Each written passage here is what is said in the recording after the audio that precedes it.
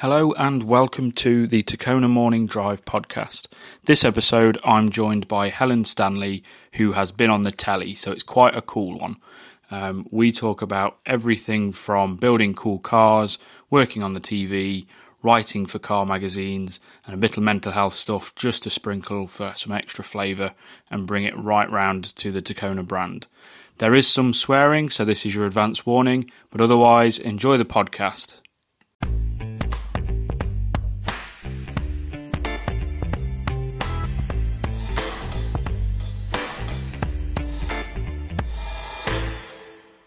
Click record now. So if there's any secrets that you needed to tell me, don't say them yet. That's fine. I'm going to keep my hair away from my mic. That's all right, because I'll chop out probably chop out most of this bit until I go, I'm here with Helen. But no. Oh. Are you okay on there? You can sit. I'm trying to find the sweet spot because there's a beam. In the middle. Yeah, it's got storage in it. You can sit on the actual sofa if you'd rather. That's all right. I can actually see you if I sit here. Yeah. Right, I'm going to sip my tea now so I don't make a load of slurping noise.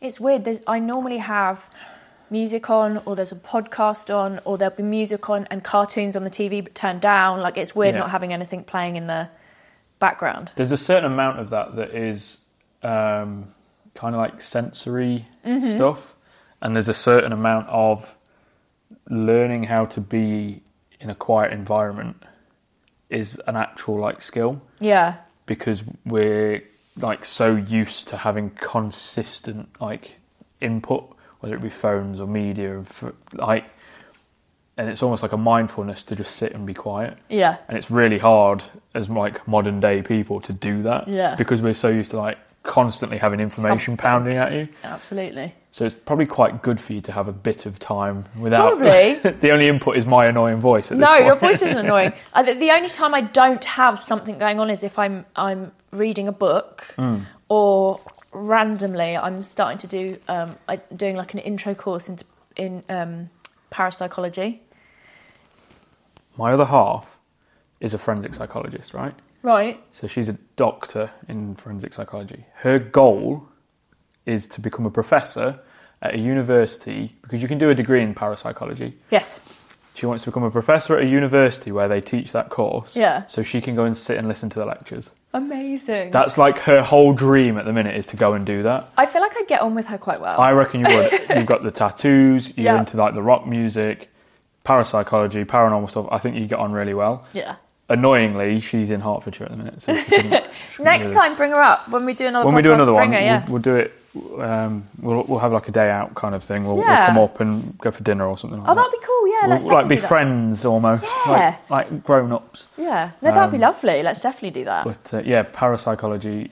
I'd never heard of it, and then she told me about it, and you're the only other person that's ever mentioned it. That's so random. It's because I'm so interested in the paranormal, and, you know, as we were chatting before, I love cars, but sometimes you just need 5 minutes away from it. Yeah. And parapsychology interests me, and I just saw all these courses online. I was like, do you know what? I'm going to do a really basic one to start with, and if it goes well, then I can always... Expand do a paid one, yeah. But I have to have quiet for that, and I have to have quiet for reading. But everything else, there needs to be cartoons on, or just some background sound. Noise. To be fair, if I'm designing, I have a playlist of music that has a higher proportion of instrumental to it. Otherwise, I'll pick up. The words will like work their way into my head, and I'll not be concentrating on what I'm doing. But I need the noise in the background to make me feel relaxed. Yeah. So I can completely understand that. I like that. That's a good idea to put instrumental stuff on. Massive Attack is a really good one for it. Yes. Because the songs, they do have lyrics and things, but it's not heavily focused on what it's saying. It acts more as a rhythmic background. Yeah. So I think I've got one playlist that's mainly Massive Attack. And it's background noise that I can put on while I'm working, put the headphones on and crack on with what I'm doing. And then I forget to eat, I forget to drink, I forget to go to the toilet. Yep. And then my other half's like, you all right? I'm like, I've got a really bad headache. She's like, yeah, you've been sat on the sofa for 6 hours drawing. Like, you haven't had any liquids. She's like, you've got no food in you, you've got no liquids in you. Like, oh, okay. She's like, have you brushed your teeth today? I was like, I think so. Maybe. Then you go, yeah, I reckon so. Yeah. I can't feel my teeth. So. Oh, I love it. I should probably mention that I am sat here with Helen Stanley, We just started talking. That's how it always goes, by the way. I like that. Don't worry about that. Because, as I say, it's more casual. It's not an interview. Yeah. Because I'm not an interviewer. Yeah. And I don't want it to be that dynamic. I'd rather it be casual. I'd rather it just be a chat that's more interesting, and you get to see what people are actually like as people. Because hopefully, as this grows, I will have more people like yourself that are known. Like, it's not just me and my mates that do bits. It will have people that are more used to being around, not necessarily interviewers, but a professional manner of entertainment to a certain extent. So like you've been on telly and stuff like that. So I don't want to try and be an interviewer, because I'm not. I don't ever really want to be unless it's for a good cause. So it's just casual chat. And then it helps people realise that people are people. Yeah. Like, one of the biggest things that I've found now that I'm kind of on the other side of the car world, in that I work within it to a certain capacity, when I go to events and things, you are almost perceived slightly differently, because a few people know who I am. Yeah. And every so often someone will come up and go, I know who you are. And I'm always like, oh, that's a weird feeling. But a lot of people don't know how to approach people who are known. So I was at the Sunday Scramble at Bicester, and JK was there from Jamiroquai. I'll tell you a story about that in a second. I wonder where this story's going. Oh, it's not that interesting, though. All right, okay. And one of the photographers that was knocking around is a friend of mine. He was like, oh my God, JK's there. I was like, hey, he's just a person. Go and say hello. Yeah. He's like, what? I was like, yeah. I just sat in the CEO of Kurt Geiger's Singer. He's like, really? I went, yeah, because I asked him. Yeah. You just go, that's really cool. Can I sit in your car? And he's like, yeah, sure. Yeah. But most people are like, oh my God, it's so, I can't do that. I'm like, he's a person. Yeah. He gets up in the morning and he brushes his teeth like everybody else, or at least I hope he does. Yeah. There is a lot of like normal life that happens around everyone. Yeah. And just accept that that's what happens. Yeah, for sure. And it makes that barrier a lot easier. So with this, if it's a little bit more relaxed, as I have more frequent, well-known people on, it makes it hopefully a little bit easier for people to understand that people are people. And the TV stuff and the things that you see in the media are like exaggerations.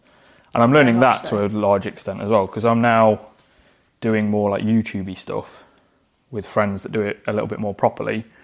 I'm learning that you have to really over-exaggerate what you're doing for it to look kind of normal on TV or on screens, rather than me just going, hello, I'm doing this today. It's quite strange, isn't it? Because it's almost, as soon as you turn a camera on, yeah, real life just gets kind of like watered down slightly. Yeah. So you're completely right with the fact you have to, everything has to be exaggerated. It's quite odd. Yeah, it's a really weird... It's like another dimension. Yeah, and I think there's a part of it that is, from the other perspective of that, the person watching it is watching it on a small portal in their life. True. It's a small screen in the room. They're not immersed in it. I imagine VR is a very different way to view media, but it's just, you're watching it on your phone or on a TV. So the exaggerations are like dulled. Yes. So that's why the over-exaggeration that you have to do while you're filming it is like normal when you watch it back. It's kind of all relative, isn't it? Yeah, but myself and a friend had that kind of revelation the other day. It's like, oh, it's just a little window into that world. It's not... They're not in the room with you when you're going, hello! I've never thought about it like that, and that makes total sense of why. Yeah. Yeah. So, because I've talked for the whole thing so far, I'm going to let you kind of just give me... I'm terrible at knowing what people have done in the past, or having any insight. I don't expect you to know.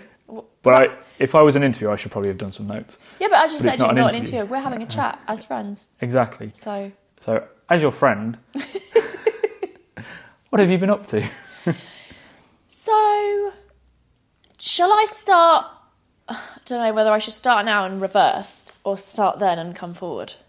Start with then and come to now, I think. Because then we've got a nice linear path, and then it will lead into when I go, so what are you doing next? Yeah, okay. So, when you walked in today, you were wearing Puma trainers. Yeah, I still am. Yeah, which you are. I really like those, by the way. And they're better when they're clean. It's really hard to keep them clean in this country. And I said to you, I used to work for Puma. So I did. I used to be a visual merchandiser for a company called Free Spirit, which was part of Millets and Blacks. Do you remember Millets, like the camping I remember stuff? Millets, yeah. Yeah. So Free Spirit was the Blacks, surfy side. Okay. I believe it's closed down now. It wouldn't surprise me the way that high street is going. Yeah. Like, Go Outdoors have always got a closing down sale on, like constantly. Mountain Warehouse. Unless you're the North Face, you're probably closing down. Yeah, probably. So I worked for them, then I worked for Puma for a couple of years, and then I worked for Timberland, as in the yellow boots. Yeah. Not the DJ. Not the DJ. Or no. That would have been cool, but... could have met Justin Timberlake. Could have done, but I didn't. And so not a lot of people know what visual merchandising is. So if you imagine going into a store, everything you see is... designed. Visual merchandising. So everything from like the sounds to the way it smells, the furniture that the products are on, the way the products are displayed, the way they're hung, are they steamed, like everything. So it's like with Superdry, how it's all like rustic and it's scaffolding poles and brick and like industrial vibe, and everything's like made out of planks and untreated wood and things like that. Yeah. So every brand does that differently, and so there will be a brand kind of value visually that you then need to make sure all the stores have. And so if you're lucky and you're part of like if the company isn't too big, you actually get to do a lot more. Yeah. And I did with Free Spirit, and then I did with Timberland. Puma was a bit different because it was so big. Yeah. We basically followed guidelines. So, whoever's in charge of visual merchandising will produce guidelines. They'll go out to all the stores, and it's like, make your store look like this. Because they have a message, Put it on a white box. Exactly. Fold it like this. Yeah. So, basically, that's what I did. And it was great because I used to travel, like, random places. I've worked in Estonia. Nice. I've worked in... I've been to Israel to work, Serbia, like random places I probably wouldn't go. Yeah. If it was Adidas, you'd have definitely been in Russia. Yes. With tracksuits. Exactly. Yes, and I am. In fact, I do actually prefer Adidas. I'm wearing Adidas today. And I've worked a lot in Germany, a lot in Italy. I used to work in Paris all the time. And it was just so fantastic because I was lucky enough to have this incredible group of people who I worked with. Yeah. And we became very close. I learnt so much from them. But we had fun whilst we were doing everything. So, But what was really great was, I've always been quite independent, but with that, you do have to either get in a car, get on a train, get on a plane, and just go somewhere by yourself, meet up with whoever else is there. And it does give you confidence because you've got to kind of direct what people are doing, and a lot of English might not be their first language, and you're dealing with franchises and wholesale and da-da-da. So it's, in that respect, it teaches you so much. Yeah. It gives you life experience to a certain extent. It gives you so much life experience. And when you're there, you might not see a ton of the country, but what tends to happen is whoever you're there helping, they will take you really cool places. They'll be like, oh yeah, there's this amazing restaurant, and possibly a tourist wouldn't know where that was. Yeah. So we'd always get a really nice insight into. You kind of get a local perspective of it, right? It was great. Makes a lot of sense. I have Spanish, native Spanish friends in Malaga, and every time we go over, because when I was a kid we'd go every year, and it's like my grandparents befriended their grandparents when they were when they were in their 20s. Oh. So it's like when I 3 or 4 generations in. So my partner and I went, and it's the first time I've been on my own as an adult, because I'd always gone as a family, and now I'm an adult, I can do things on my own. Yeah. So we went to Malaga and met up with my Spanish auntie. She's the same age as my auntie, but we're not related. But when I was a kid, she would take me around the city and that kind of thing. So I finally got to meet up and see her for the first time in about 10 years. I was like, I want to go and get tapas, and I don't want to go to the restaurant that all the tourists are going to. Yeah. So she went, right, let's go around the city and I'll show you all the local spots that I took you to when you were a kid, so you can have all those experiences again. So we went to there's a very big indoor market, and there's a tapas place in there, and it's where all the locals eat tapas. And I was super excited. Went and had the tapas. My other half, who is very white, is not used to tapas in that regard. We'll go to Las Iguanas or something like that. Yeah. And there's always quite a variety in there. Yeah. And I'm always straight to the seafood. I love Mediterranean seafood. Right. So we went for this tapas, and we had fried baby squid, basically fried anchovies, garlic prawns, cuttlefish, and like slow roasted vegetables. That sounds amazing. It was amazing.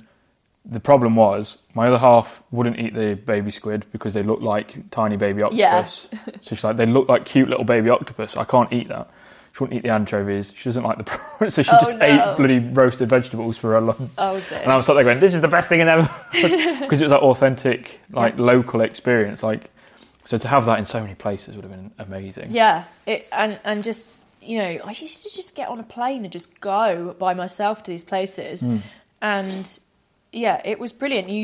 And the thing is, being a visual merchandiser, you learn, because you work with the designers, branding, marketing, PR, retail from a commercial side, you're right in the middle. You have to make all of those things work together. So you learn an awful lot about a lot. Yeah. And those skills are transferable, very much so. And so I think, you know, the career I had for the 10 years that I did it, you know, I learned an awful lot. It was brilliant. Oh, amazing. Yeah, good times. Someone that I'm going to have to ask for advice when Tacona grows a bit more. Yeah, definitely. How do I merchandise this? Yeah, absolutely. Brand it better. Like, it's literally just me bumbling around going, this looks cool, we'll put that on a t-shirt. Yeah. That's about it. We should do, we'll do a collaboration and I'll do like a design for one of your t-shirts or something. Well, I do a t-shirt of the month. So they're limited editions, only available for 1 month. And the one that's about to come out, and it will probably be out by the time this comes out, is done by a car artist. Yeah. So he's hand-drawn it. Well, I say hand with his iPad. Yeah. It's still hand-drawn, but he's not had to use a rubber when he makes a mistake. So he's doing a contributed one for me. My partner's dad is a graphic designer, so he did last month's one. So it's something that has it's already establishing that kind of platform to be able to do that as well. That's really good. So that would work really nicely to go with that. We can capitalise on you being such a megastar. Probably sell a few more. I'm not a megastar at all. But I love drawing and designing and things. I always have. I get that from my dad. Which is also, he's where I get cars from because he's a big petrol head. But yeah, I'll definitely do you a t-shirt. That'd be amazing. Let me know. I can give you the parameters for how the parameters are. We work with, I think it's 8 colour screens, so we can only do 8 colours. Yep. Which gives you a relative amount of flexibility. A lot, yeah. But it wasn't until the last one that we found out the limits of it, because we had shading and because it was a proper. Yeah. So you do have to be quite smart with how you use the colours. But the design that we started with for February was a very high fidelity like drawing. Yeah. And I sent it to the printer and went, "Can we actually do this?" And he was like, "No, we could do 8 colours." So I sent it back and we almost cartoonised it. That's kind of cool though. Yeah, it really simplified it and softened the edges and it made it more block colour. Yeah. And it made it really pop. Like the car jumped off the background a lot more. And we all went, I actually prefer that now. Yeah. So it really worked. But we found that was the limit of it. So the parameters are basically it has to have like a background that's on theme to the design. Yeah. And that's it. And it has to say it's okay to talk. That's all it needs. Fine. And I'll add the logo in afterwards. Wicked. All right. So that will be the whole parameters for you. Cool. So sneak preview for this one is it's a Lego Lamborghini Countach. Oh my God, that's cool. Yeah, so I'm going to have to get one of those. I'll give you the backstory as to how this one is happening. So you know the Audi Quattro Lego kit you've got in there? Yes. Alex Goy bought one in the lockdown. And I saw that and I bought one. Yeah. And I was like, these are really cool. And they are very cool. I took the box art, redrew it myself, put it on a t-shirt. And Alex Goy and Henry Catchpole bought one. Like unprompted, it wasn't like I went, I'll send you one for free or anything like that. They both just bought one. Because they went, we really like what you're doing and we like the design, so it makes sense. But this was back when I kind of first started and the quality of the t-shirts was shit, basically. I'm going to have to add in the intro about the swearing thing because I'm always terrible for that. So they both really liked the design. They bought one, put photos up and this and the other. I sold about 20 of them, which was like a huge thing for me. That's really good. It was amazing. I was like, oh my God, they're influencers. And so that's where it kind of started. And since then, the quality has gone, because I used to do sublimation printing, which was like heat press, but it bonds to the material, but you can only do it on white. So I could only do white t-shirts. And the t-shirts that we were using, they have to be like 80% polyester. So they weren't as nice. But you could have whatever you wanted printed on it and you could do them one at a time because you basically use like a fancy inkjet to print on this special paper and it bonded it. So it was quite functionally quite handy, but in reality a bit naff. So then I sent them both one, now that I'm screen printing, to say thank you. Like, I appreciate that you just bought one. You didn't have to do that. I would have sent you one. And they both went, well, we like what we're doing. We'd rather have bought one. Yeah. So I sent them one like this with it screen printed. And then the Lego Countach kit has just come out. And Alex Goy shared it and he went, oh my God, Lego Countach. And I went, shall we do another T-shirt to match the one that you had? And he went, all over it. And then Terry went, I'll draw that for you. Amazing. So it's like brought everyone together again, which that's cool. Really speaks to the spirit of the brand of bringing everyone together. Yeah, definitely. But it was purely off the back of, in the lockdown, I was like, I'm just going to draw that box art. That looks cool. And then it turned into this cool little story that brought people together. But Henry wore the T-shirt that I sent him in a Carfection video. Nice. That got like 1 million views or something like that, like that's overnight. Good. So I sold a load of them. Like my analytics for the website, like they bumble along. And then the day his video went out, they like spike. And then I get like 2 days of high traffic and then they go straight back down and bumbling along again. So I text him and said, I've got some really bad news, mate. He's like, what? Oh. I went, I've sold a few T-shirts because of that video, which technically makes you an influencer. He's like, no, I'm going to have to change my Instagram bio. Oh, no. And it was just like, it was really funny because between a few of my friends, we've got this like internal joke that we just call each other influencers. Yeah. Now that we've all got a few thousand followers on a few different things. And it's just becoming this much bigger, growing joke between us all. I like that. And the followers that we do have are all now getting involved in it. And we're accidentally forcing ourselves into a position of influence at this point. Yeah. Like 10 years' time, we'll actually be influencers. And we're like, oh crap, there was supposed to be a joke. So speaking of influencers, you have loads of followers on Instagram. So what happened from the visual merchandise? I'm just going to say VM. You started in VM. Yep. Then where did you go after that? So my background from like education is art, design, all that stuff, and I did do a course in media production as well, which was quite nice. It kind of tied all that stuff into technology a little bit, and then I was a visual merchandiser for a very long time. Whilst I was doing that, I started a blog back when not everybody had blogs. Yeah, so it was for kind those of a people novelty. under 20, a blog is like written. Yeah, it's written. It was before Instagram was so popular, and you kind of don't need them now. But so I had a blog, and I used to do shoots and write about stuff. I'd go to Fashion Week, Men's Fashion Week. I just used to, because I had a lot of confidence from doing visual merchandising. Yeah. I would be like, can I come and watch this show? I'd be like, yeah, okay. And you can speak the language that's within that industry quite well as well, can't you? So I kind of, it ended up, it was a hobby, but then I actually went freelance and that was the main thing I did. Yeah. Which was really nice because then I could go to Fashion Week, I could go to all the press events, and I built up a really great kind of group of contacts of these amazing people. Yeah. And, they used to be like, oh, do you want to come along to this? And because I was really good at sharing things, taking lots of pictures, making sure I really described what was going on. And then I ended up doing that in a freelance way for other people. So I had some articles that went onto these kind of like online journal blog things in America about interiors, because with visual merchandising, you have to work with interiors as well. It's so broad. Yeah. You really do have to have a big creative knowledge base. It explains why your living room is so lovely. Oh, thank you.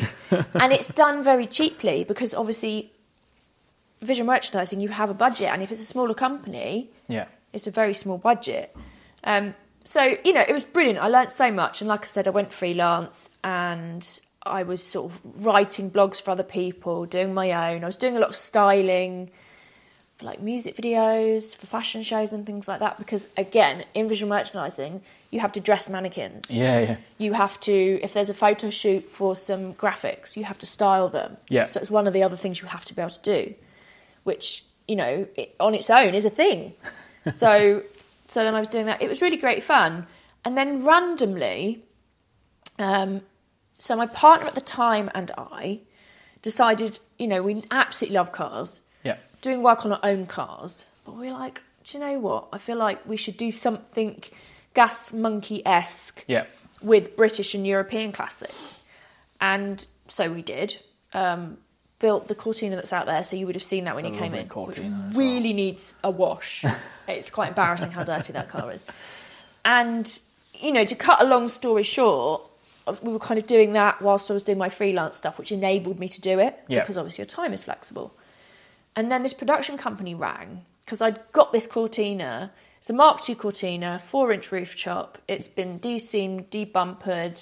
It's got 4 doors, but the back doors are on poppers. Nice. So it's completely changed. Yeah. It's almost simplified it. So when you take all the bumpers off of a car like that, you're left with these incredible lines that are normally covered up. Yeah. So you literally have to strip it and start again, which is what I did in visual merchandising. You would start with a blank wall or whatever and build it up with what you've got. Yeah. So, as I was saying, the skills I learned were transferable, and it transferred perfectly onto cars. Although not a lot of people understand why. They're like, that is not a connection. I'm like, really? It is, though. You have to be able to conceptualise an image. Yeah. It's probably the biggest transfer is you have to be able to go, we have this thing to start with, we want to take it somewhere else and be able to see what it could be and work to that future vision. And if you're creative, you're creative. Yeah. You know, it's and yes, okay, you might specialise and be better at one thing or another, but it's quite broad. And so this Cortina was in all these magazines and things like that, which was great because I made some lovely contacts who are still my good friends today. Yeah. Who, you know, put my car in magazines, and they're now editors of magazines, so I write for them. It's worked out really well. And this production company rang and we're like, oh, we've seen your Cortina. This is kind of what we want to create on TV. Right. You want to come and have a chat with us? And I said, no, I'm far too busy. I have no interest in being on TV. Yeah. You know, with my blog, I was always behind the camera. Yeah. When I did visual merchandising, media production, I was always behind the camera. So it was always creating something rather than being part of the vision. Then they rang me another 6 months later and they were like, look, we really want to talk to you. Can you come? I was like, for goodness sake. I was like, all right. By that time, I'd learnt a few more practical skills like welding. Yep. You know, I was doing more hands-on stuff with the cars. So I felt a bit more confident. I was like, you know what, yeah, I will. I'll come and talk to you, see what you've got to say. And then that turned into Goblin Works Garage. Wow. So the rest is kind of history.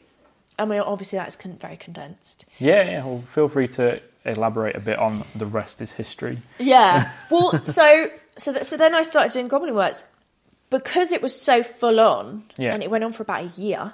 It wasn't supposed to. It was supposed to go on for a couple of months. Right. But it kind of overran massively. I had to give up all my freelance work. Right. So I actually was worse off. I'm going to say, like, how hard was it to re-establish yourself freelance after that? I couldn't. Right. I had to. It was once you're gone, you're gone. In especially in the fashion side of things, because you know if you're no longer at Fashion Week, or you no longer got your finger on the pulse, quickly get that gap relevant. Is filled, isn't it? But to be honest, I think fashion. I'd become fed up of it, and that's why I was looking more towards cars, the car industry, and the car community. Yeah. Because I'll tell you an example of. I used to mix with my styling. I used to mix alternative fashion with designer, high street, and vintage. So it doesn't matter what it is; you can build nice things. Yeah. And I used to go to this trade show, and I cannot remember what it was called, but it was an alternative trade show, fashion show. Yeah. So the nature of that is everybody looks different, and that's what's so inspirational about it. That's the idea behind it, really. Absolutely. Yeah. So you get fantastic designs, really incredible silhouettes, amazing people. I used to love going to it. And then it was the third or fourth time it was happening, and I messaged the girl who was in charge of it. And I was like, "Oh, what's happening with whatever it was called? I can't remember. I think it was called London Edge."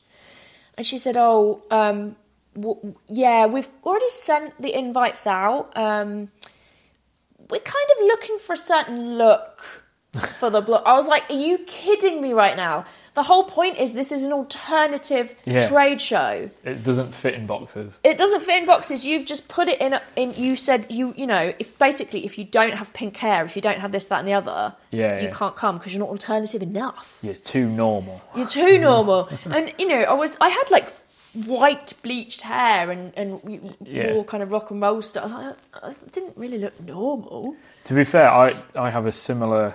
So my family it's quite chaotic. The long story short is me and 2 of my cousins are about the same age, and we've been through some very similar experiences, right? Mm-hmm.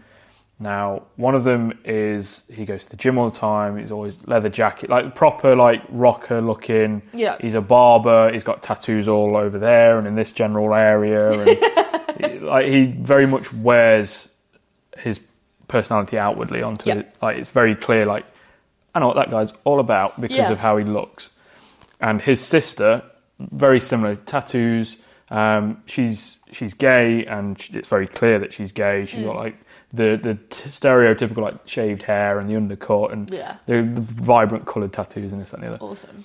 And then I look like me, and I don't have any tattoos, and I have a very boring normal haircut, and I wear glasses, and I wander around in jeans and a t-shirt most of the time.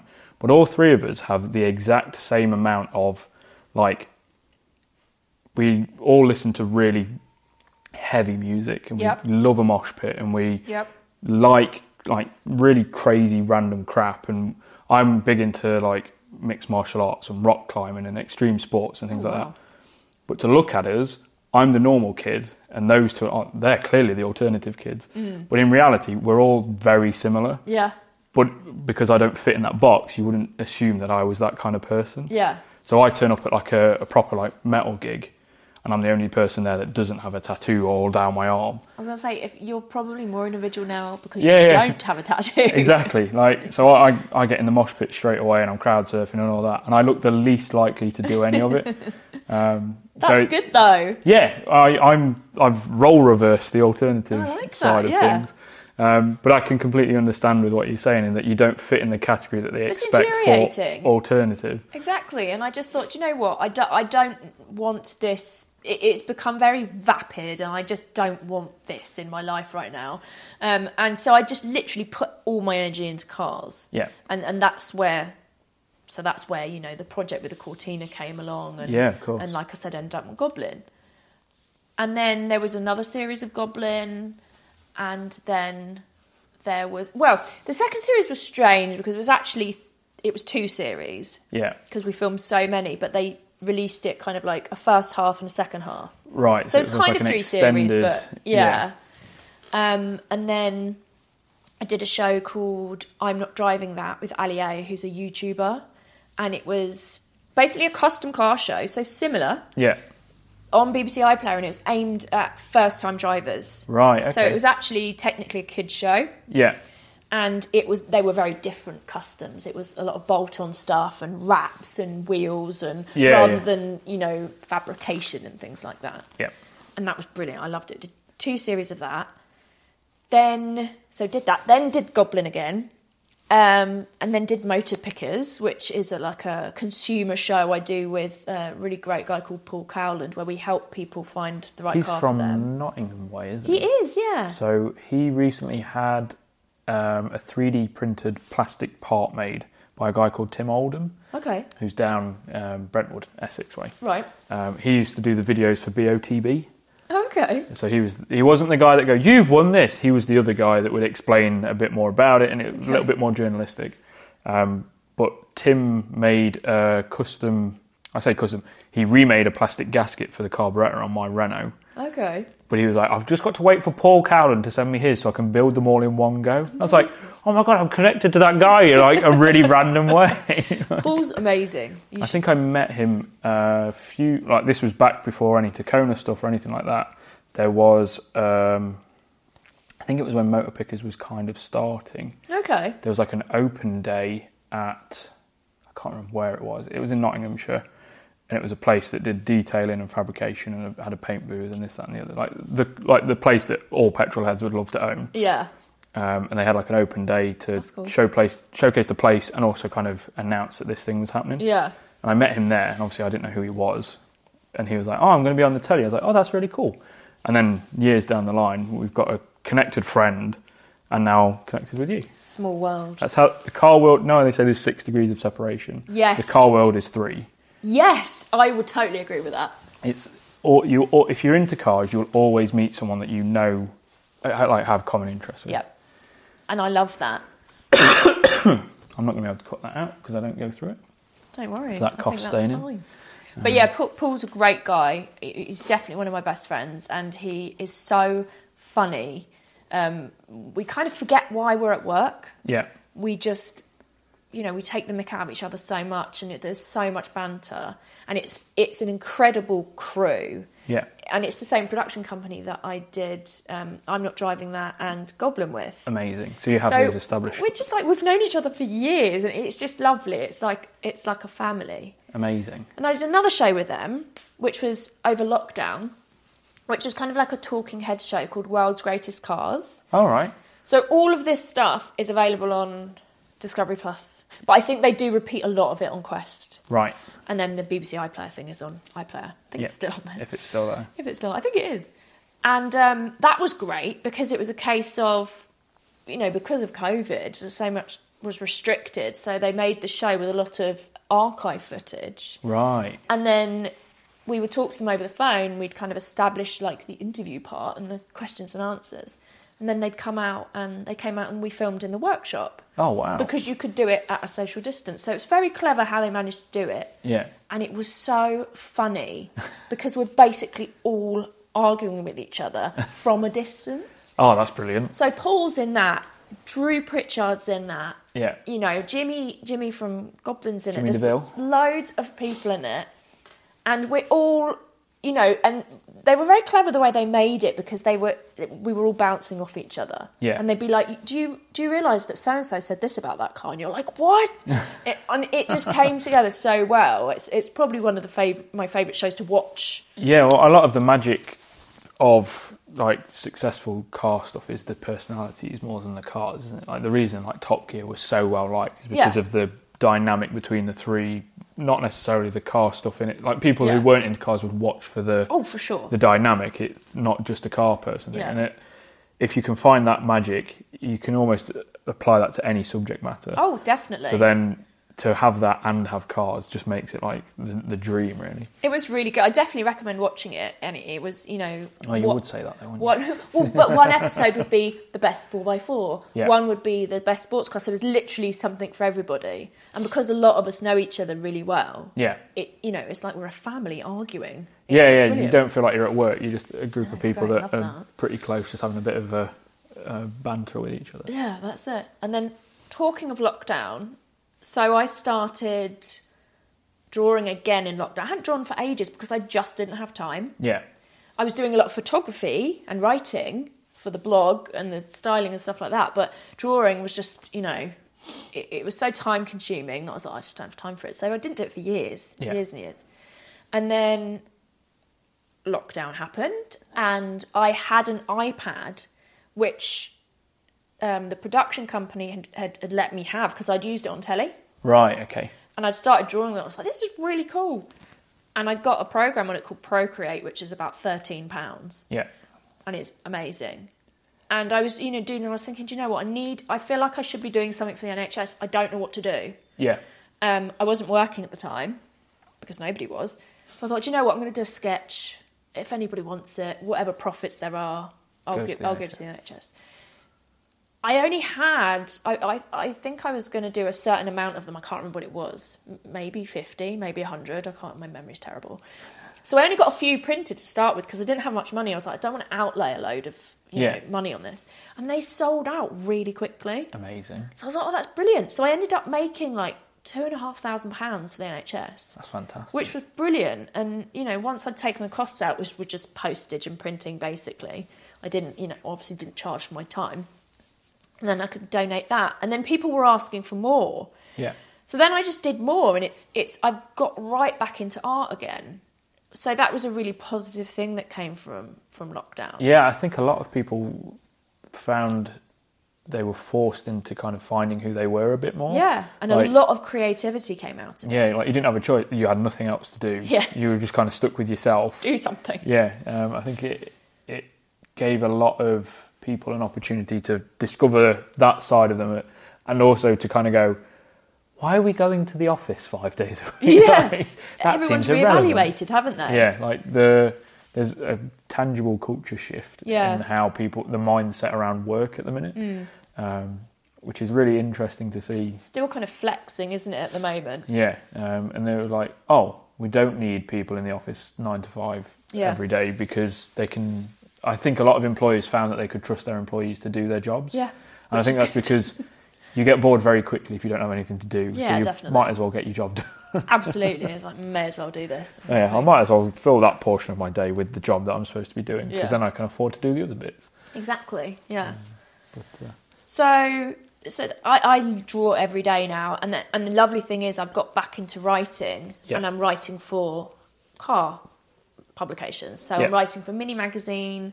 Dan Bevis, who is editor for that now, he was the first person to put my Cortina in any print press. Oh, I see. So the connection goes way back. Yeah, so, and it's great. So it's all people I've known for a really long time. Yeah. And so I do a really nice column on minis in pop culture. Yeah. Because that's my thing, that's what I know about, from You're working in just trendy fashion. Is what you are, really, oh, I'm not. I'm such a nerd. But I know so much about art, the pop art, the particular art I like. Yeah. Film, music, I am just a sponge. That's why I said to you, I've always got cartoons in the background because I need colour all the time. Yeah, yeah. And they're designed to be bright and vibrant, really, aren't they? Yeah, exactly. And so the lovely thing now is that, there's TV stuff going on in the background, but I'm back to writing again. Yeah. And I'm not taking photos, but I'm illustrating the articles. So I've just done an illustration for Fast Forward. Yeah. And that's come out of knowing Jules. Okay. Because he put my E30 in Fast Car. Right, I'm going to say he didn't put the Ford Cortina in Fast Forward, he put the E30 in Fast Car. Yeah, he put that in Fast Car, which was the happiest moment of my life. Oh, I bet. Being on the cover of a car magazine, having my car, being like the centre page, it was just, that was crazy. See, I have 2 slow cars, so I'm never getting it. I don't think it matters about the speed though. But so it's really nice. So I've kind of gone full circle again. I'm really back into art, which is what all I did when I was a kid. Yeah. And music, that was my obsession. And the thing with art is, which actually comes quite nicely to why we're talking. But for a long time, I suffered with anxiety and depression. Yeah. But I didn't know what anxiety was. So I was a lot of people don't. No. That's a real big thing is learning what a lot of these things are. Yeah. You find, I in particular find a lot of people that are on a learning journey of what they feel. Yeah. And meeting someone like me that's like, you should talk about your feelings more. It really quickly opens the door to that conversation. And there's so many people that have no idea what a lot of the things are. No. And they're in the middle of going through it and they're like, I'm waking up all the time and my heart's always racing. I get really deep breath and I'm always like, what's going on? And it's like, it sounds like you've got anxiety. Yeah. What's that? And it's crazy because I just thought, well, that was not a very good word to use. It's crazy. Well, it kind of was. But I knew I had depression because I've had it since I was a kid. But anxiety, I did not know what that was. I honestly just thought it was, I didn't realise it affected so much. I used to get horrific panic attacks. Yeah. Literally thought I was dying. Used to pass out and I was like, what is this? Yeah. And that had been happening for years. And it's only literally in the last couple of years that I've kind of talked to professionals and got help that I know that was anxiety. Yeah. I had no idea. I was like, what is wrong with me? And do you know what was helpful and what really helped me was listening to a podcast of this girl called Brittany Furlan. And she is an influencer. And she is so vocal about her anxiety that I was listening, and she was just so fun, and I love listening to her. And she'd say things, I'm like, oh my God, I do that. Yeah. I feel like that. I have that. And I was like, okay, maybe that's what it is. And so it's great from people talking. Yeah.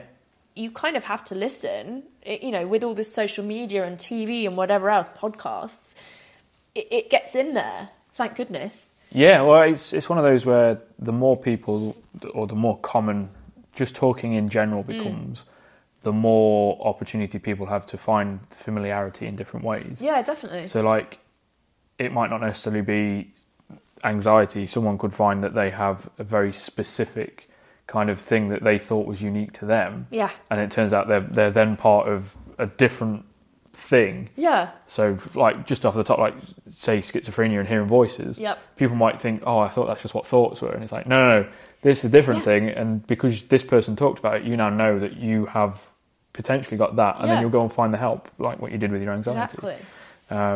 And one really, the thing that always catches a lot of people out is schizophrenia and multiple personality disorder are two different things. Yeah. And knowing that difference, again, can help, like, that kind of thing. So schizophrenia is mainly hearing voices. Yep. And multiple personality disorder is having different personalities in your head. Yeah. And you change into that person. Like James McAvoy in... Oh, it's such a good film, and I can't think of it. It's such a good film. And it's not Glass, and it's not Unbreakable, it's the other one. And I can't remember what it's called. I can't either, but it's really good. But where he's like, that was Patricia. Yeah. That's multiple personality disorder. Yeah. He genuinely shifts. And there's a film called Three Faces of Eve that came out in like the 40s or the 50s. It's black and white. And it's this lady that has loads of different personalities. And it was based on a real person. Oh, wow. I think that there were 11 living inside this lady's brain. Oh, my goodness. And she would shift. And they don't necessarily know each other in their own heads. Wow. And they have no recollection of what the other one's done. So she could change from Eve to, like, Stacey. Trying to get your head around that is so... It's wild. Difficult, Stacey goes and has a day, lives a life as Stacey, switches back to Eve, and Eve's just lost a day, in her calendar, basically. And like, has she's no like, idea what Stacey's done. And that's that film with James McAvoy that will come to me after we finish recording. Yeah, we'll do. You'll be on your way home and you'll be like, I've just figured out what it was. Yeah, I'll probably have to Google it just to put my mind at rest. That's a multiple personality disorder versus schizophrenia. Is it called Split? That's the one. Yes! That makes sense. We got there in the end. Yes, Split. But then, again, like, because not everybody knows that, someone might be going through one of those things and just might hear this podcast where I go, that's what the difference is. And they go, oh my God, I think I've got that thing. And then they go and speak to someone about it. Well, that's the thing. It's that moment when you realise, I don't actually have to put up with this. This isn't how it should be. It shouldn't be this hard. Yeah.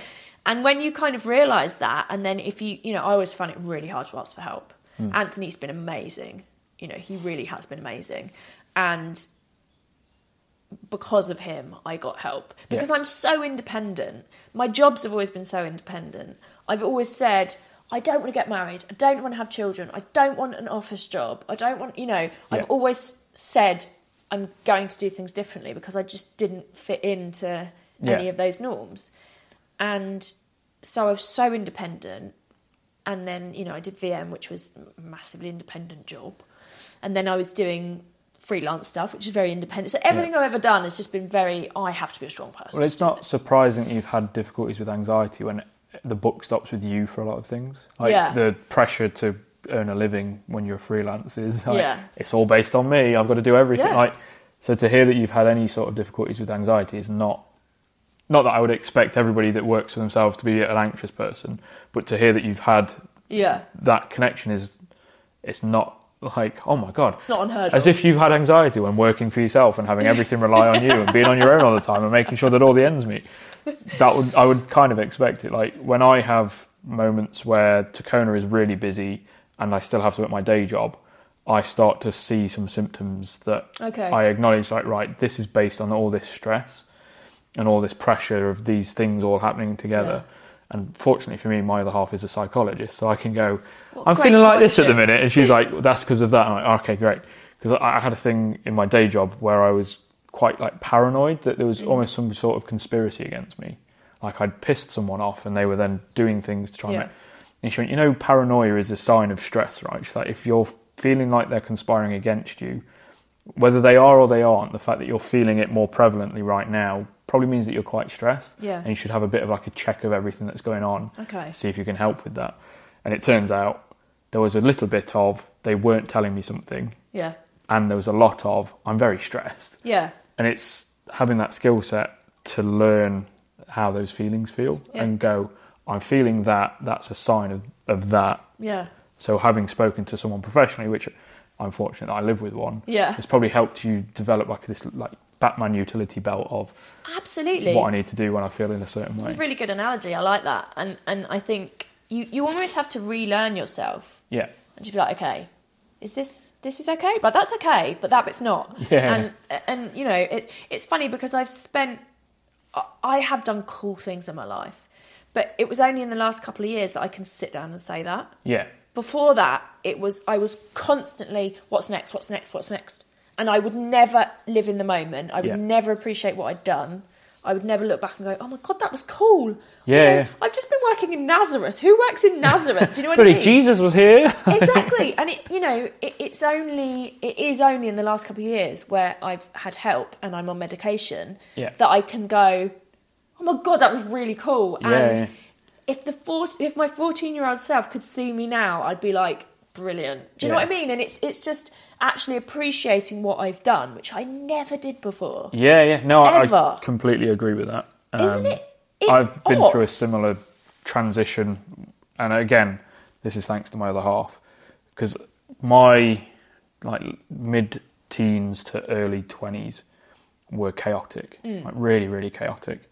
So everything was, where's the next confrontation? Where's the next fight? Where's the next danger? It was just on like a constant state of alert. Yeah. And you're always just trying to keep moving forward. Chasing it. Yeah. And it's not necessarily that I was working towards like an exciting career or working towards a big thing or working towards my dreams. It was literally like, I just have to keep moving. Yeah. Otherwise something really horrible could happen or because it was so chaotic.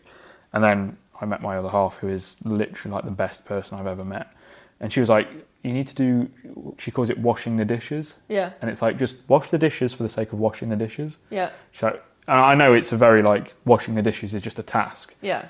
But just be part of that task, be present in that moment. Yeah, okay. That's kind of grounds you. Yeah, so if you're washing the dishes, you don't need to have a YouTube on, you don't need music on, you just need to be in that moment and go, I'm doing this task until it's done and I'm present in this moment. And then it allows you to kind of go, right, I've got a break point to stop and reflect, and then you can kind of go, oh, that was interesting, or oh, that was cool, and then for me, I had to learn how to appreciate what I was doing and what it meant, and not be like, right, what am I moving on to? What am I moving on? What's the next thing? What's the next thing? What's the next thing? I can completely identify with that. It's like dropping anchor, isn't it? Yeah. It's like, right, okay. We're having a rest. Yeah, let's just stop here. So I'm similar. In the last maybe year or so, I've really started to feel like I kind of know who I am. Yeah. Rather than just constantly be chasing like, oh, if I do that, then I'll know who I am, or I'll be that person, or I'll be that. Yeah, I completely understand. And also, when I was feeling really poorly, I did have to not be on Instagram as much, because I don't know about you, but I would always compare my achievements with other people. And what I've learned, and when I was really poorly, I couldn't be creative, which was awful because that's my thing. But it's not surprising to hear. Yeah. Because of the chemicals. Exactly. So the way I got back into being creative, you know, people talk about social media being a bad thing, but in fact, I used it as a good thing. And I used to just go on Pinterest and just make mood boards. Right. Just pick a colour that I feel that colour today. Yeah. And just make mood boards. And I know it doesn't sound like it would help, but it was so therapeutic. Because I'd just be in the zone, just making these mood boards, and that got everything creative to come back, which was brilliant. And then, you know, and like I say, I did start drawing in lockdown, but I also was sort of ill then. So but now I'm like literally every day I've got inspiration. Yeah. You know, I had no inspiration. Yeah, it's hard. I think a big thing that isn't really acknowledged, or isn't really known, it is acknowledged if it is known. Sometimes, like things like depression, they're not necessarily feeling sad. They're more like just not feeling. Yeah, for sure. So then when you're trying to be creative, you've got no like fire. There's nothing.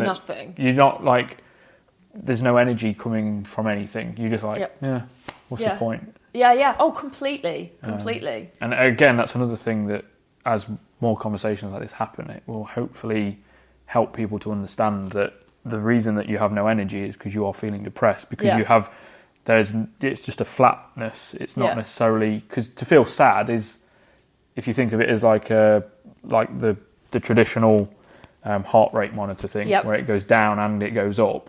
To feel sad is a down, but it's a feeling. It's something. Yeah. Whereas with a lot of depression, you're just in the middle. You're just on a flat. Yeah. And that can as you've obviously experienced, that can really tangibly show up in other things, like not being able to have motivation to create or having inspiration or anything like that. And it's funny because, so I take medication for my depression and anxiety, but I also have therapy because more so for the anxiety. And it was quite interesting because a lot of people do this, block things out. So if something's happened in their life that it is stressful to them or disturbing, whatever, your brain blocks it out, doesn't it? Yeah, I can't remember several years of my childhood. Exactly. And it's not for not trying. It just genuinely can't remember it. That's it. But I managed to remember a whole bunch of stuff when I was having cognitive behavioural therapy, which is fantastic. And just the fact that I could work out why.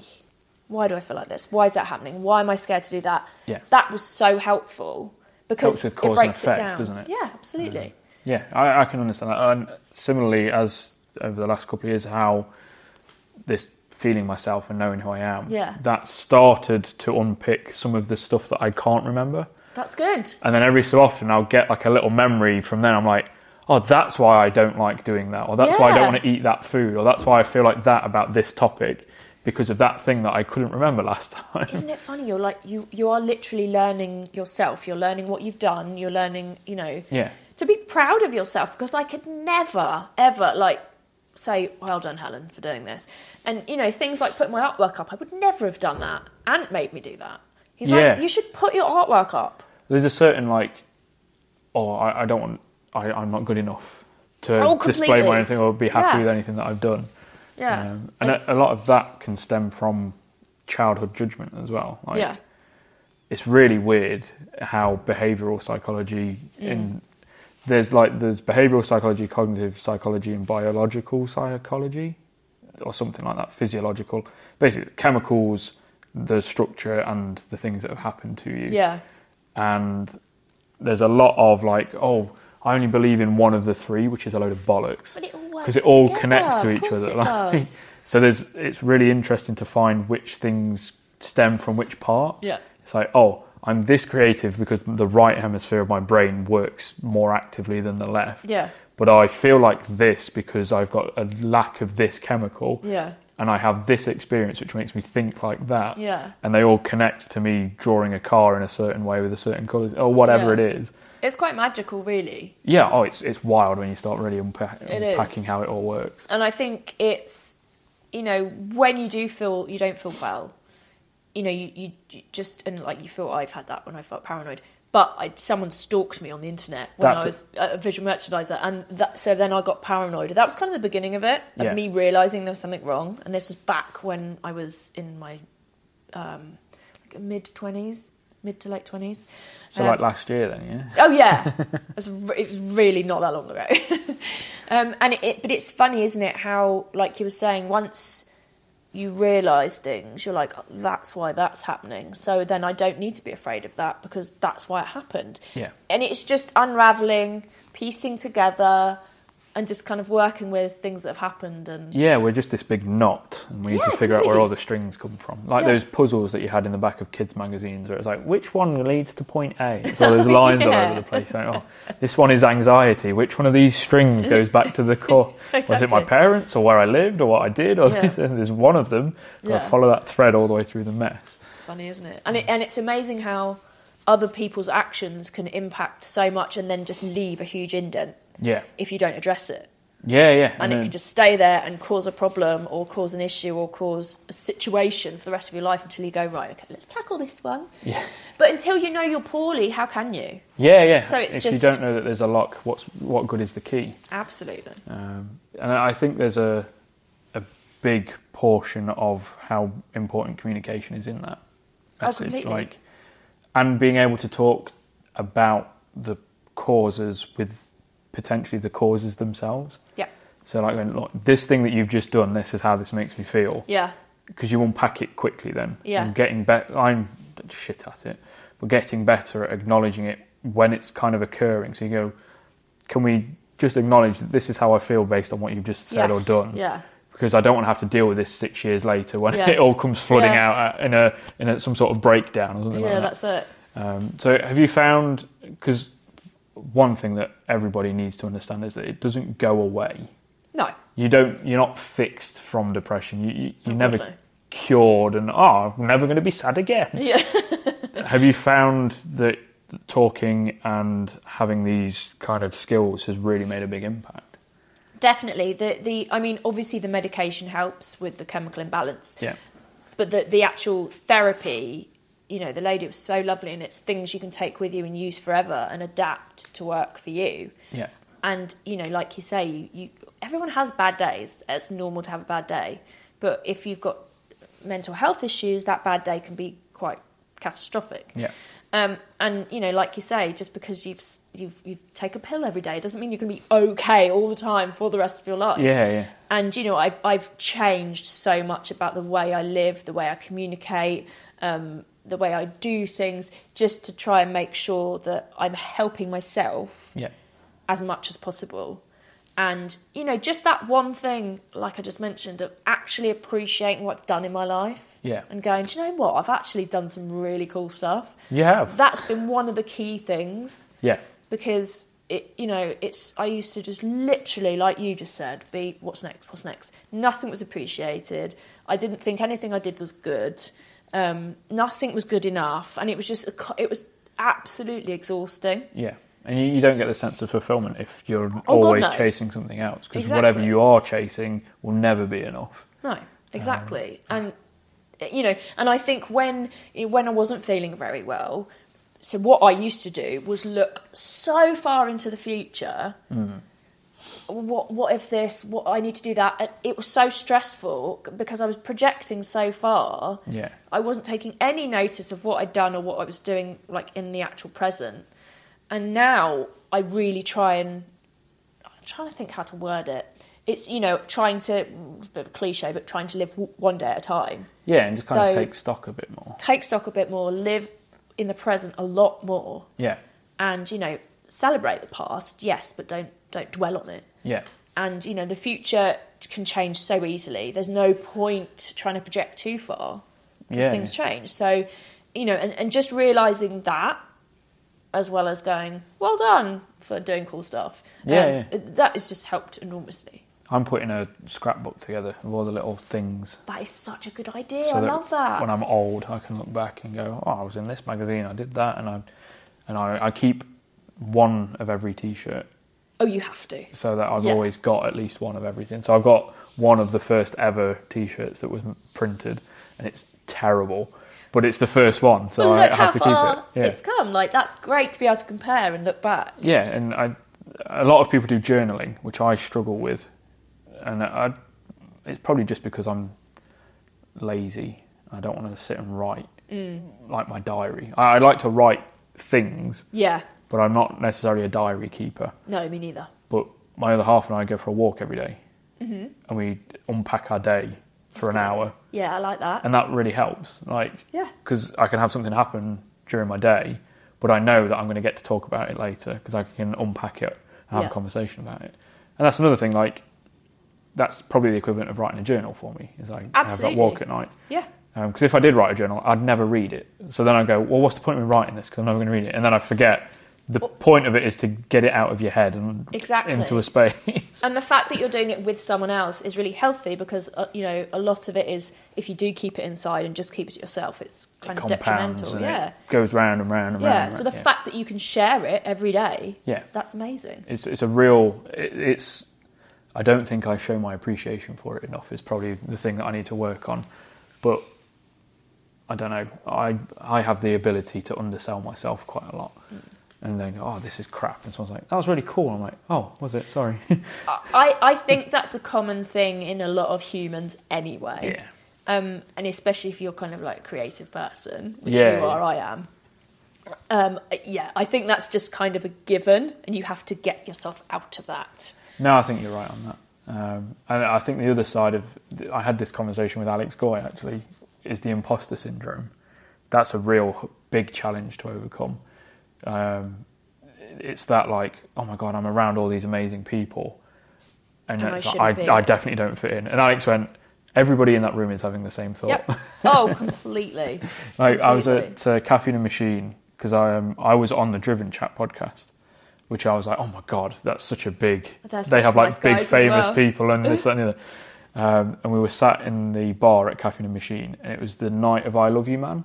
Yes. So Richard Porter, who was the writer for Top Gear, and he was the I Love You Man for that night, and he was on the podcast, which is why we did it that day. So I was in the bar with Amy Shaw, the photographer. She is incredibly talented. An amazing photographer and a really lovely person, and from this neck of the woods originally. Yes, yeah, she is, yeah. John Marquardt, who's a journalist, he does video and all that sort of stuff. Alex Goy, Richard Porter, and then me. And I was stood there going, these guys are all well-established, well-known people doing like car things for a living, and I just print T-shirts. And then Alex went, and I was sat there going, that's the guy that does the mental health thing with the T-shirts. And then Richard Porter's probably sat there going, oh, she's a great photographer, and this guy's making clothes. And he said, everybody's having that thought, and the people that aren't having that thought are probably dickheads, so you don't really want to be with them anyway. Or sociopaths. I deserve to be. I'm the best person in the room. Delusions of grandeur. One question I did want to I had in my head quite substantially, because it's come up with other people I've spoken to. Being a woman within the car world is a very different experience to being me in the car world. Yeah. How have you found that? Do you know what? Since I've sought help with mental health and I'm in a better place myself, I feel like I'm in a better place to deal with it, because you do have to be extremely strong in whatever you're doing. Yeah. If you want to leave a mark, an imprint, carve a path, you've got to go that extra mile or 100 miles to make that difference. Yeah. And, trying to do it in an industry that's predominantly maybe not what you would normally be doing is, it is what it is. It's a little bit old-fashioned sometimes, the car industry, but it's getting better all the time. But I tell you what, you'd be really surprised at kind of like the top levels of what is still, this works. Let's stick with this. Yeah. And so, there's no real desire to look at other paths, because that's working. It's making the money. That's working, that's making money. Yeah. So what you're trying to do over here, which although that's the future... It's too risky. And will keep the car industry going and appeal to a younger, more diverse audience. Yeah. And, bring up the next generation of custom car people. We don't know... We haven't got facts that that's going to work. Yeah, we can't bang that's so we're going to go back to that old view. And that's what's quite hard to tackle. And, it's almost like you need to find your own way to do it. I don't know if I'm explaining this very well. No, carry on. You're doing a good job. But if you can find a slight niche or a way that, to approach something that someone else hasn't done. Yeah. So you're not trying to copy someone, then it's a little bit easier, because you're not direct competition. Yeah. Because you're doing something slightly different. And I think because of my interests, I have very different interests. I am really mainly custom cars. Yeah. It's carving that alternative lifestyle for yourself. Exactly. And it's not necessarily the old classics, which I really appreciate, and I appreciate factory spec, and I appreciate everything, because I know how much work goes into it. Yeah. But my thing is that, like Tokyo with these cars with flashing lights and just it's like the cartoons. Bozo stuff It's like cartoons in real life. That's my thing. That's why I love pop art. That's why I love music. Yeah. I write about that now. So what I'm kind of looking at, which actually I think is a really good way to translate that to a younger, more diverse audience and appeal to them, is by relating the car industry, from my point of view, in pop culture, because it's all mixed. It's all it's all relative. It's all works together. Everything's connected. They're not separate things completely, and I think that's where the mistakes have been in the past. Yeah. This is over here in this box. This is over here in this box. Well, and you, young lady, you go over there in that. Go over there. Yeah. And so I think, I'm quite a gobshite, so I stand up for myself. But it gets to you after a while when, you saw it's it's a lot of kind of high up people. Closed door after closed door, I imagine. No. And you're like, okay, this is really hard to negotiate because how am I... Yeah. You know, I've never, ever done anything normally. I fully intend to make some sort of difference here, whatever it is, even if it is just pretty pictures. So I'm not going to give up. I don't give up. And I think, you know, that's where, you know, I've got these amazing opportunities writing about cars in pop culture. And you're carving your path. I hope so. Yeah, well, you clearly are. Like, it's not like I stumbled upon you. Oh, you'll be quite interested. You're very clearly carving a path. And there's another aspect to it as someone that is well known within the, like, my world. I have this conversation with my partner quite often, in that our world perspectives are completely different. Yeah. Even like in weirdly specific things, like we have a 3-quarter high fridge. Right. And I'm just shy of 6 foot and she's just over 5 foot, right? Okay. So our fridge is shorter than I am by quite a lot. So if she puts something on the top shelf, if I open the door, I can't see it because the top of the fridge is below my head. Yep. So I'll go, oh, where's the jam? And she's like, it's in the fridge. And I'll open the door and I'll see shelves 2, 3 and 4. Yeah. But I won't see the top shelf. Yeah. Because my perspective is different. And I go, oh, it's not. And then she'll walk in and go, here it is, and grab it straight off the top shelf because that's in her eye line. That is such a good... You're very good at analogies. It's a really weird thing. I like that. That's purely out of reality as well. That's not even... That is genuinely... Our fridge is only... It's below my head. Yeah. So I can't see the top shelf. But then the flip side of this is she went to London with her sister recently. Mm-hmm. Now, we live 100 yards away from a train station that takes you into London, and her sister lives in Luton.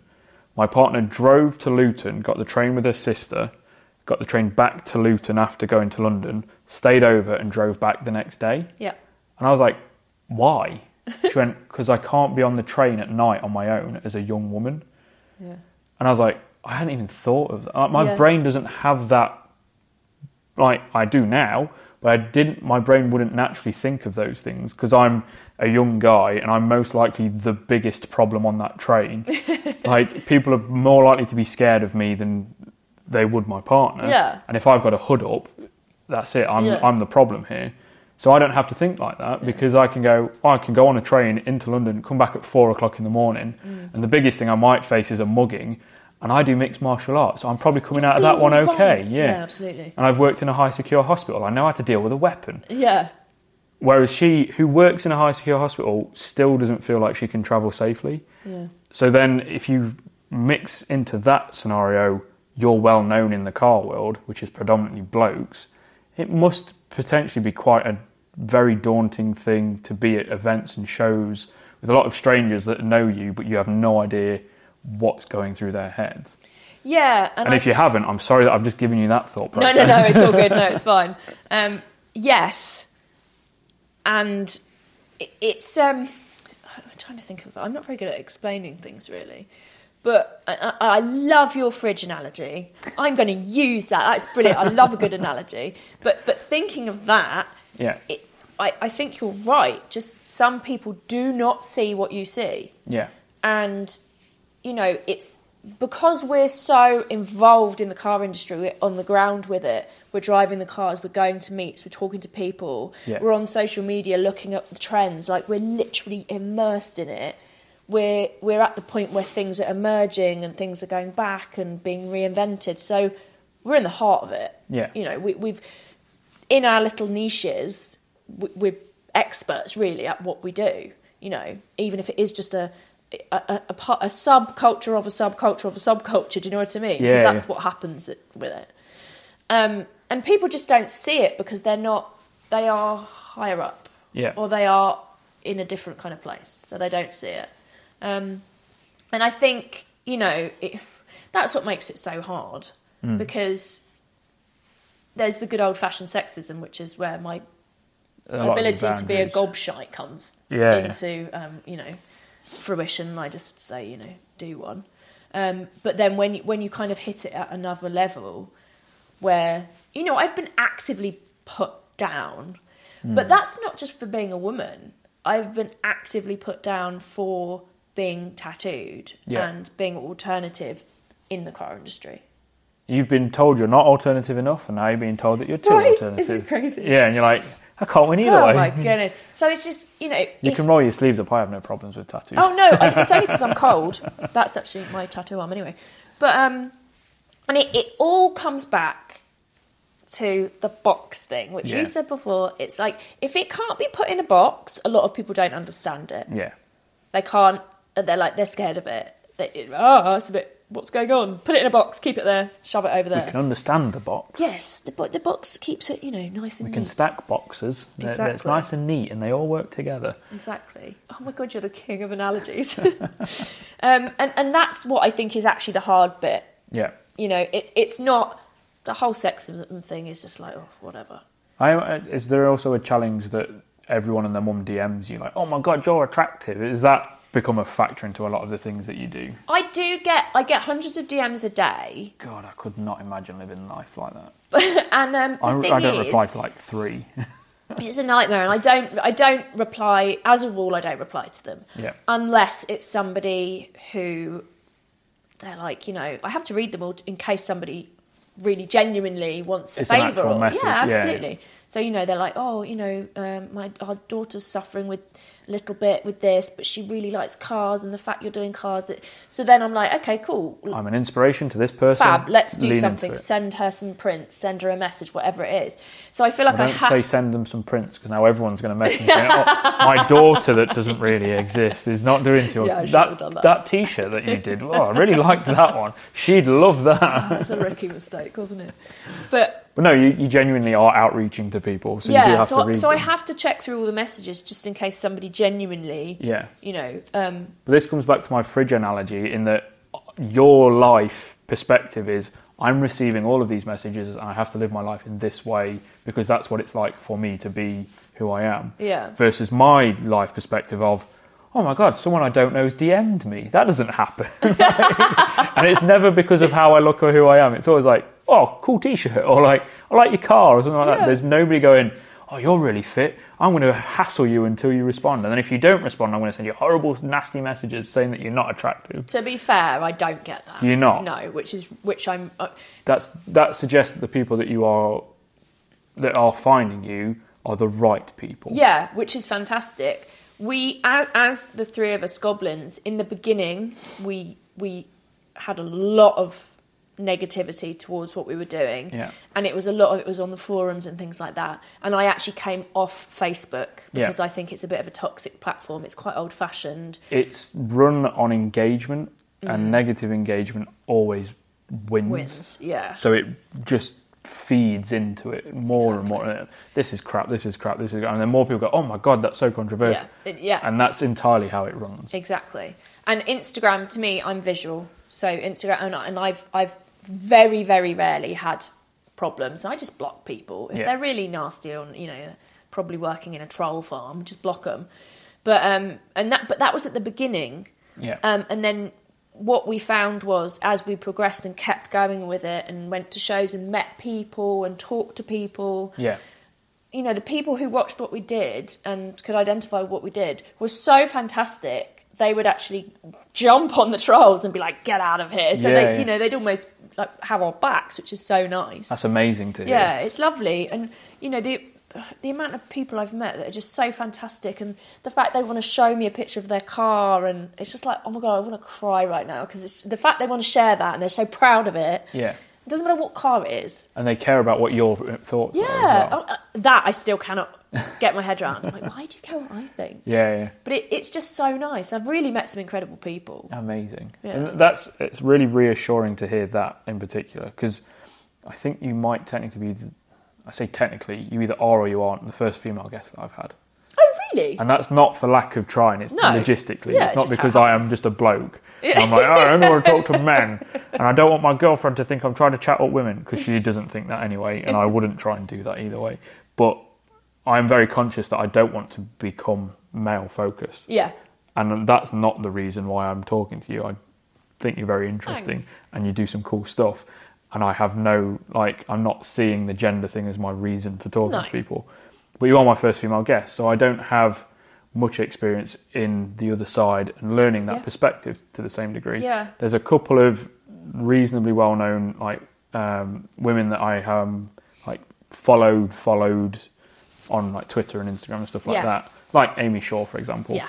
But it's much harder to have that kind of conversation over Instagram than it is having a nice chat with someone. Oh, definitely. It's not I'm going to text them and go, "Oh, you're getting loads of DMs." Like people trying to send you dick pics. It's a really awkward text to send. Yeah. I'm just trying to learn what it's like from your perspective. That's weird in itself. Yeah. And they're like, "No, why? Are you trying to send me on?" No, sorry.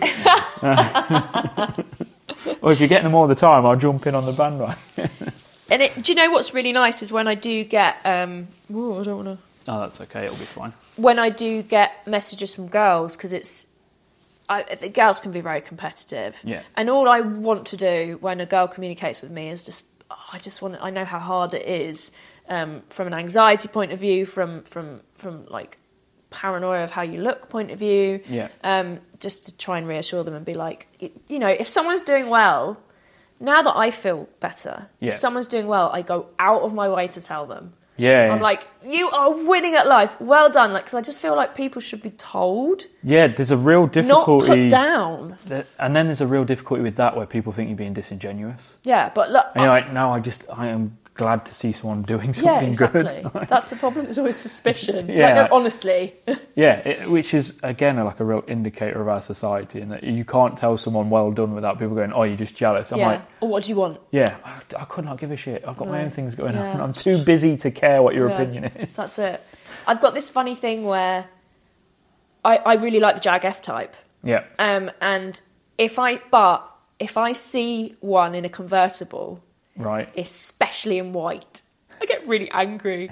So if I see an F type that's in a really nice colour and they've gone for, something interesting, it's the proper hard top, it's the coupe, it's the R version, I literally yell at them, you're winning at life. What do you think about the spoiler that they put on the new shape SV one with the little arms that come, like it's like moulded but not moulded? Yeah, I know exactly what you mean. It's almost got like little support strap.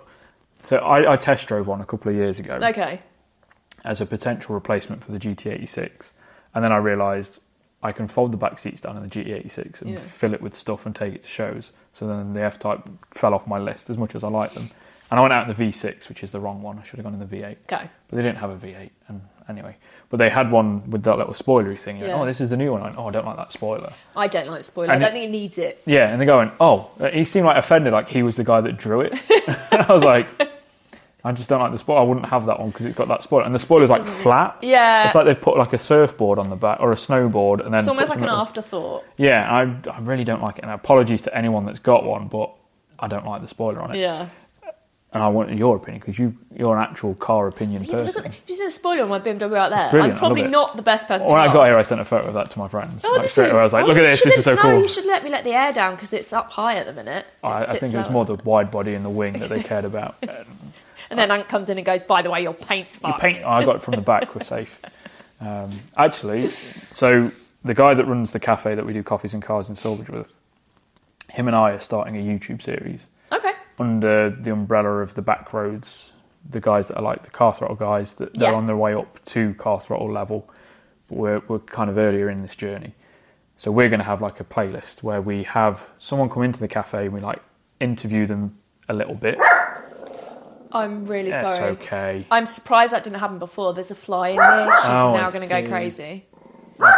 If I can see it, I'll get it. It's up there, right in the... No, moles. Oh, there's literally nothing I can do unless I kill the fly. Or the dog. Kill you. I can put them outside. It's okay. If we can find the fly, we'll have a go at the fly. Oh, it's on the window as well. Let me pick her up. No. This is going wrong. Come here. No. If I pick her up, she'll stop. No, there we go. It's all just an attention ploy, really. I'm going to have to just finish this interview. Chat.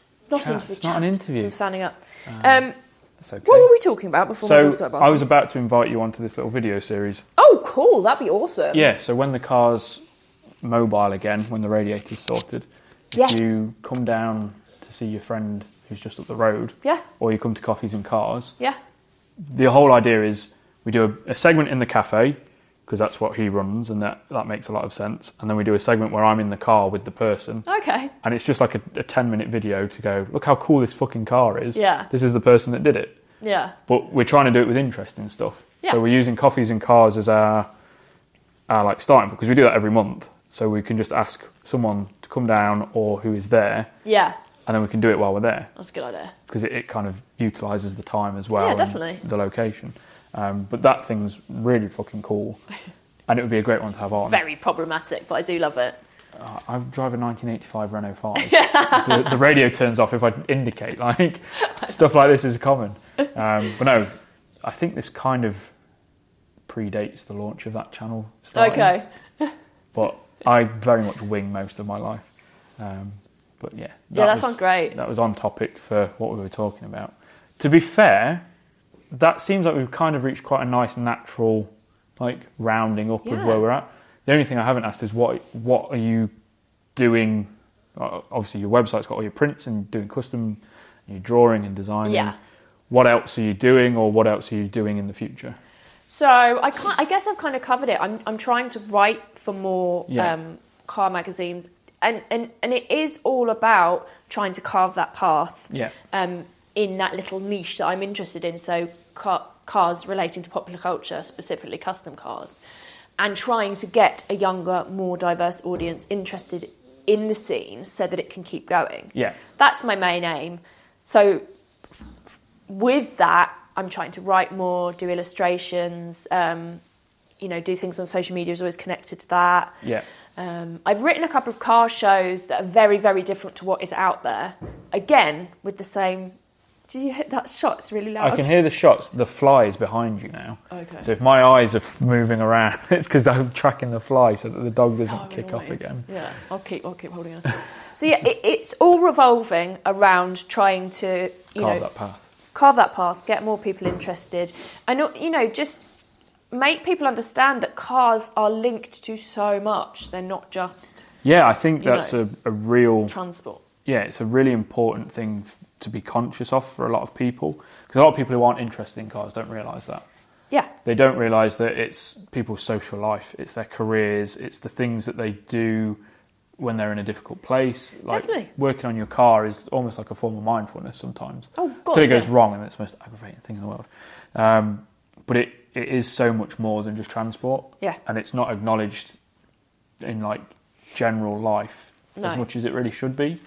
And I think if that connection's made, then more people will be interested, because they're like, I didn't think of it like that, So yeah, exactly. Like a big thing of why Tacona exists is to help people acknowledge that to a certain extent, and to use how prevalent cars are in people's lives as a connecting factor. Yeah. Like there's a thing that I kind of tried to start, and it's not the right time for it yet until this is much more established, called Auto Mindful. Uh-huh. And the concept of it is the things that you do with your car are good for your brain. So it would be like a range of car cleaning supplies, some tools, and some specific like driving shoes and gloves and things that help create the activities that are like mindfulness. So working on your car for several hours is a very task-focused, specific thing with an end goal in sight, which falls within the kind of the parameters of mindfulness. Similarly with cleaning your car or going on a track day or driving it. So the idea of the sub-brand would be to create the things that help enable those activities. Yeah. And it's just to acknowledge that what you do with your car is good for you. Absolutely. It's not just transportation. No, it's not. And that's the point. And I love the fact that you're highlighting that, because cars are so important to people. They, and they bring people together. They're common ground. They are, not, yes, they're transport. It might be, when you first started learning to drive, that's your first taste of freedom. They're so impactful and they're so important. And culturally, from a mental health point of view, just in our lives. And well, they're in pop culture a lot. They're diversified in media and massively. Subcultures and music. It impacts every way, and they're a way of expression. And the reach is huge, and it kind of filters into so many aspects of life. And that's what I'm trying to express through my writing, through the shows I've written, and through my social media. But that's what I'm trying to battle to get out there on screen. It's not easy to try and get that message across because it's not proven. No, it doesn't fit in the box. It's not tried and tested. So I approached a car manufacturer with a potential piece of PR, just purely because I thought it was a good idea.